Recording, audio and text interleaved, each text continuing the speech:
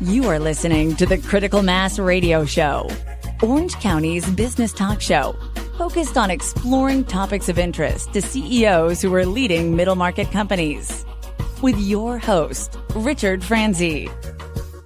And welcome to Orange County's longest running business talk show. I am your host, Rick Franzi, and I promise you we have a great show planned for you. Why is that, you ask? Because Tolga Tarhan, who is the founder of Kipsy, is our guest today. Tolga, welcome to the show. Thanks for having me. Let's get right into it. As I said at the top, you're the CEO of Kipsy, and I'm wondering, what was your original motivation to start this business? And just take us through that. Yeah. So in my prior life, we did a lot of work in connected devices, Internet of Things. You hear about these, anything from smart home devices to those same kinds of things scaled up to industrial environments. And what we noticed with our industrial customers and our entertainment venues and those kinds of customers is they really, they could do a lot with those sensors, but they couldn't go as far as you might be able to go with cameras, right? So if I have a sensor that counts people as it walks by, that's all I can do with that. It's kind of one-dimensional. If I have a camera that counts people as they walk by, I might be able to get demographics, interactions, how long they stood there, what they touched. And so you get a lot richer sort of human level cognition out of that. And so we saw a gap where adopting that kind of approach was incredibly difficult. It took a ton of R&D, took a ton of data scientists that are, very in demand, very hard to find. And I just felt like it's impossible for every mid-market enterprise customer to go hire a CV team and build a computer vision outcome for themselves. So it creates an opportunity for kind of a platform play, and that's what we've decided to do. And this partly came out of your recent experience in your last company. Is that correct? Yeah, we used to do consulting in this space. So companies would come to us and say, "Hey, I want to build something that detects if my workers are wearing their safety hats." But that kind of development on a custom development basis is just cost prohibitive for most use cases. And so we thought, what if we built a platform where you could define those custom outcomes, but not start from zero? So it's been a year or so since you and your team decided, and I'd like to just maybe highlight who the team is that you're working with to get Kipsy off the ground. But what have you learned in that time about the business and kind of what you're building? Yeah, it's been since August, so it's not even quite a year yet. Yeah, okay. We're moving fast. What we've learned, the biggest learning has been that people don't know what computer vision is. So I always expected that we could start our message from, "Hey, computer vision is hard, and here's a better way to do it." But we've got to start our message actually from, "Why do I care about computer vision?" Which is sort of a step further back in the understanding.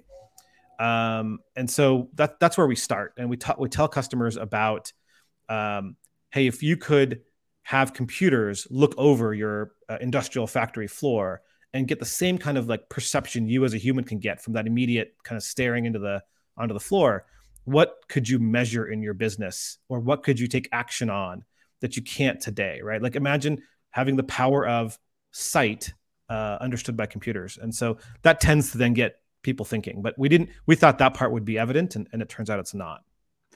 When you have that interaction and you then get the light bulb to turn on, what are you seeing from the people that you're talking to?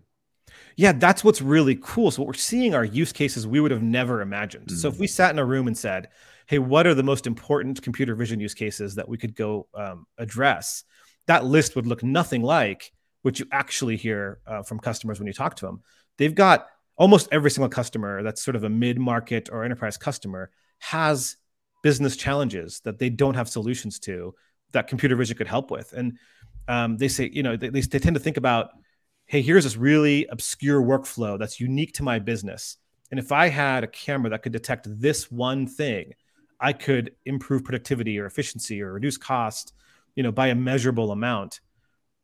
That's huge. And my thesis is that those bespoke needs exist in mass all over the industry, as opposed to trying to just solve like one or two vertical use cases.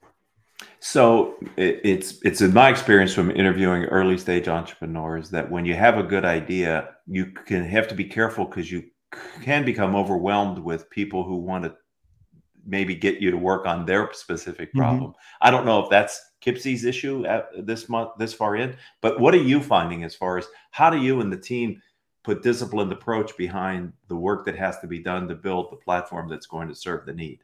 Yeah, you're right. And as a startup, you have this push and pull, right? You want to take every use case because you want to grow your startup, but you also don't want to go and become accidentally a custom dev operation. And so, what we've done is, because we're taking a platform approach, so we're not targeting a certain vertical, we're targeting a tool that you can build a use case on. We kind of evaluate potential customer partnerships at this stage of our company based on, hey, if we had to build the features that you need or the detectors that you need, is that on the kind of path to the mass market product we're trying to build that everybody can take advantage of? And the good news is that every time we add a feature or every time we add a new detector to be able to detect a new object type, it's very often the case that that's going to translate to other industries. So that's kind of the filter. So tell me a little bit about the team that you've assembled. Yeah. So 3 other co-founders, the people that I've worked with in the past that bring incredible talent from technology, from go-to-market, from brand and culture. So we've got sort of 3 technologist co-founders and 1 non-technical co-founder, which I think is a really cool thing and an uncommon thing for startups at our stage. And then, the rest of the team are engineers, a mix of software engineers and architects, and sort of computer vision, machine learning, AI focused engineers and architects. So what is that like to recruit? Because you said earlier they're hard to find, they're in demand, which means also they're expensive. That's right.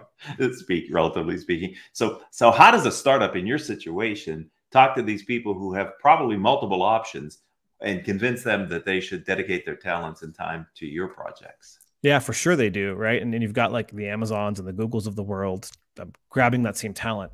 I think what's exciting about a startup is the ability to sort of shape your own world, to have a bigger kind of outsized impact. And so the folks that we target are those folks who want obviously fair compensation and opportunity and a chance to grow, but they also want to lead and have a sort of way more impact than, the 100,000th employee at a large company. And so those people are attracted to us and we're attracted to those people. And that helps a lot. Is Southern California a good place for you to be incubating and launching Kipsey?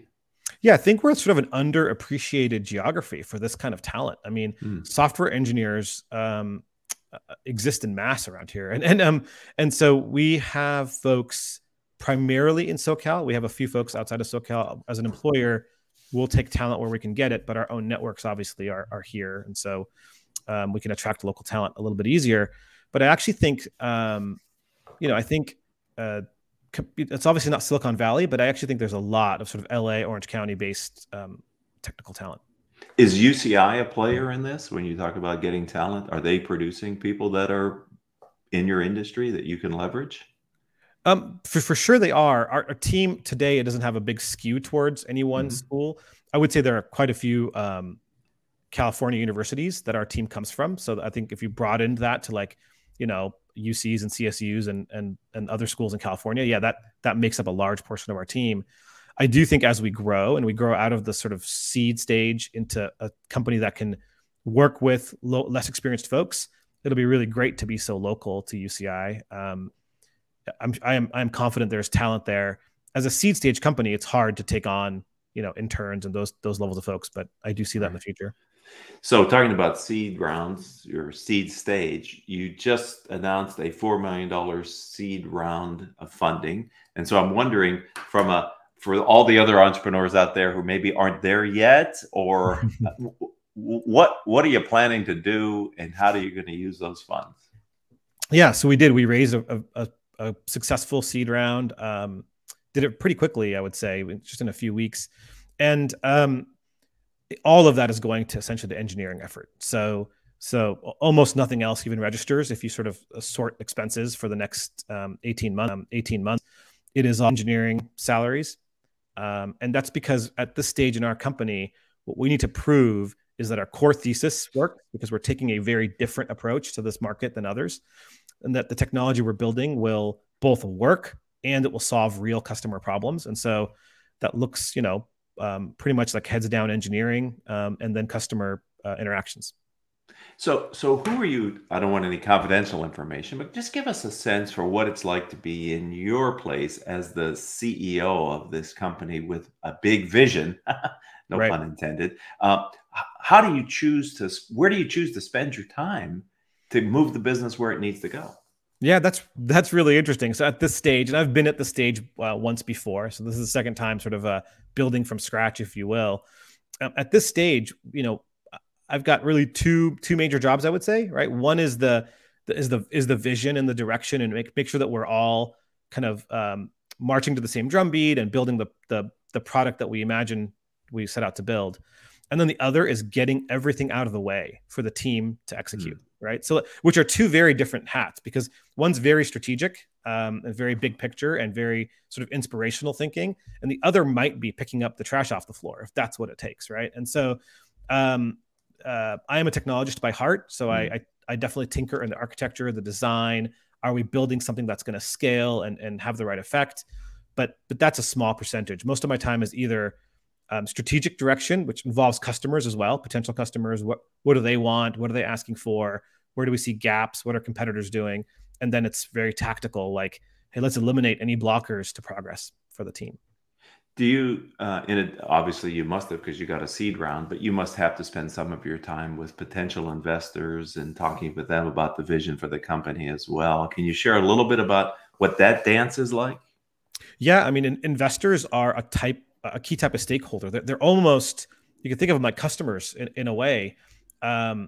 So as a seed stage company, the only path forward is to raise a Series A, right? Like the reality is when you go raise a seed round, you do that so you can scale fast and grow fast and build a team. But when you build a team, then what that creates is kind of a cash runway situation, right? At some point, you're going to need a Series A. And so, so the way we think about our investor relationships is we want to have, strong alignment with our investors. So the investors that we picked for our seed round believe in our vision. They understand what we're building. They want to be with us and partners for the long run. And so we're very transparent with them. We meet with our investors about every 6-8 weeks, give them a download on our progress, show them the technology as it evolves, show them go-to-market messaging as it evolves, ask them for help where we need it. For example, connections and relationships to folks that we want to work with.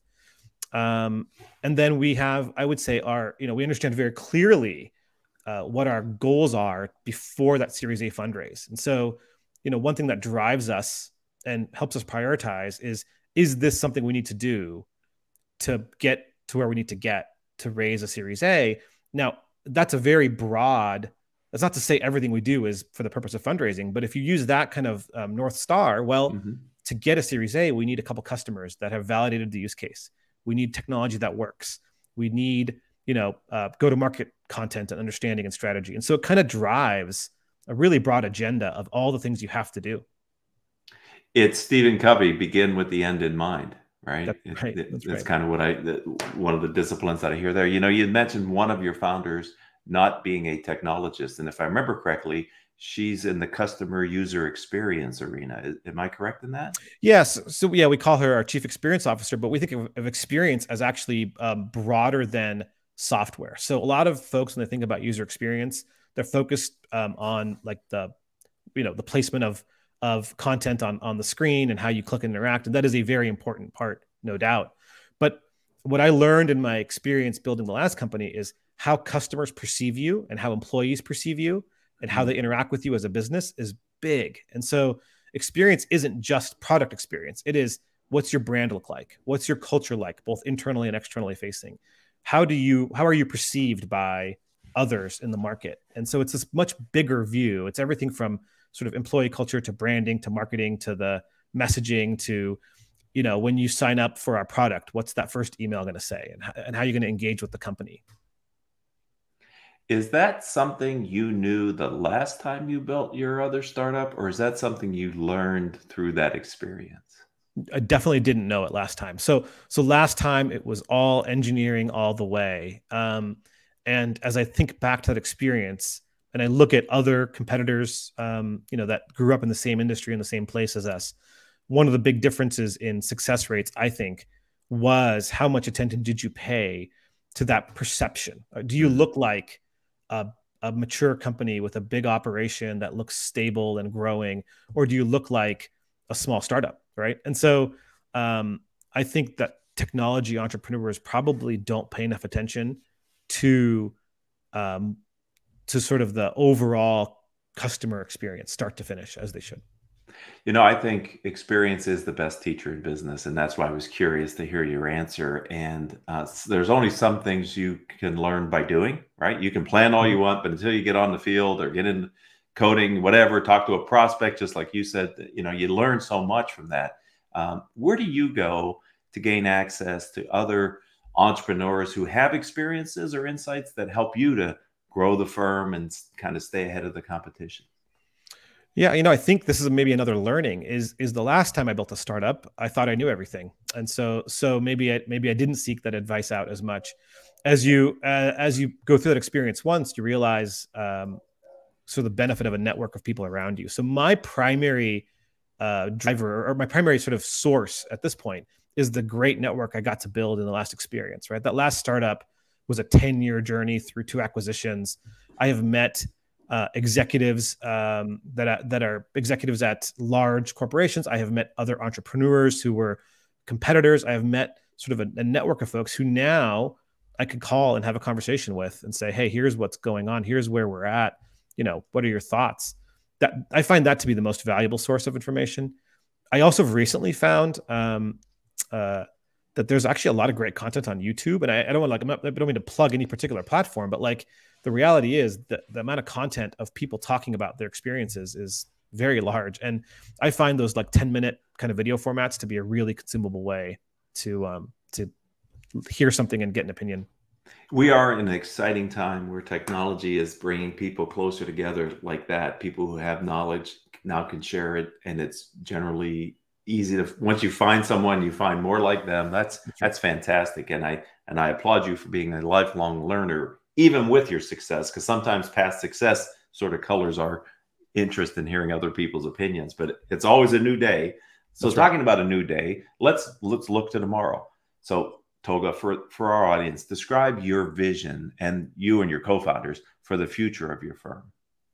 Yeah, so our vision is to become a platform upon which others build computer vision. And so when a customer says, hey, I have a computer vision problem, or I have a problem that cameras could solve if cameras were just a little smarter, we the current paths to that outcome are buy some vertical product for your industry or build it yourself. We want to be the third path in that equation. So it's, buy a vertical product, build it yourself, or build it on Kibsi. And so we're going big. We're going for that kind of household name among the developer and business analyst community as the place to go build computer vision applications. And tell me how you and the team, the founders, came up with the name. We need to make up a better story here, because the reality is we spent weeks and weeks Googling, searching, looking at lists of potential names, and this one came up sort of on a list of name ideas that we saw on some idea site. And here's the key thing for us: it was short, and there was a .com, and it could have a personality. So going back to that customer experience thing, I think if we call ourselves Computer Vision Solutions, that's not a brand that can have a personality. Something short like Kibsi, it's almost, it could almost be a persona. So that was a key goal in the name. Okay. So if someone would like to connect with you or learn more about Kibsi, where would you ask them to go online? Yeah, I think LinkedIn. Find me on LinkedIn or find Kibsi on LinkedIn. I'm pretty active there. I'd love to hear from you. I read those messages, all of them. I'm trying to also become more active on Twitter. So if anybody wanted to find and converse on Twitter, that would be great as well. Can I ask you why? Why Twitter? Why Twitter? Yeah. In the technology community, it's just sort of where open dialogue seems to happen. I think LinkedIn, you get more long form content, you get more sort of thoughtful material. But on Twitter, what you get is a impromptu discussion about something on someone's mind today. I think there's some value to that. I think so too. Yes, the less time that you can get the most value, that especially in your situation, or all busy entrepreneurs, time is your most precious commodity, I would think, at this time. Yeah, it certainly is. Yeah. Well, more time would be very helpful. And that's why I really appreciate you spending 20 minutes or so here with me and with our audience today and on in the future in the podcast. So thank you for being a friend of the program and a part of our business community. Thanks for having me. Great conversation. I enjoyed it. And I want to thank the audience. You've been a part of Orange County's longest running business talk show. This was episode number 1357.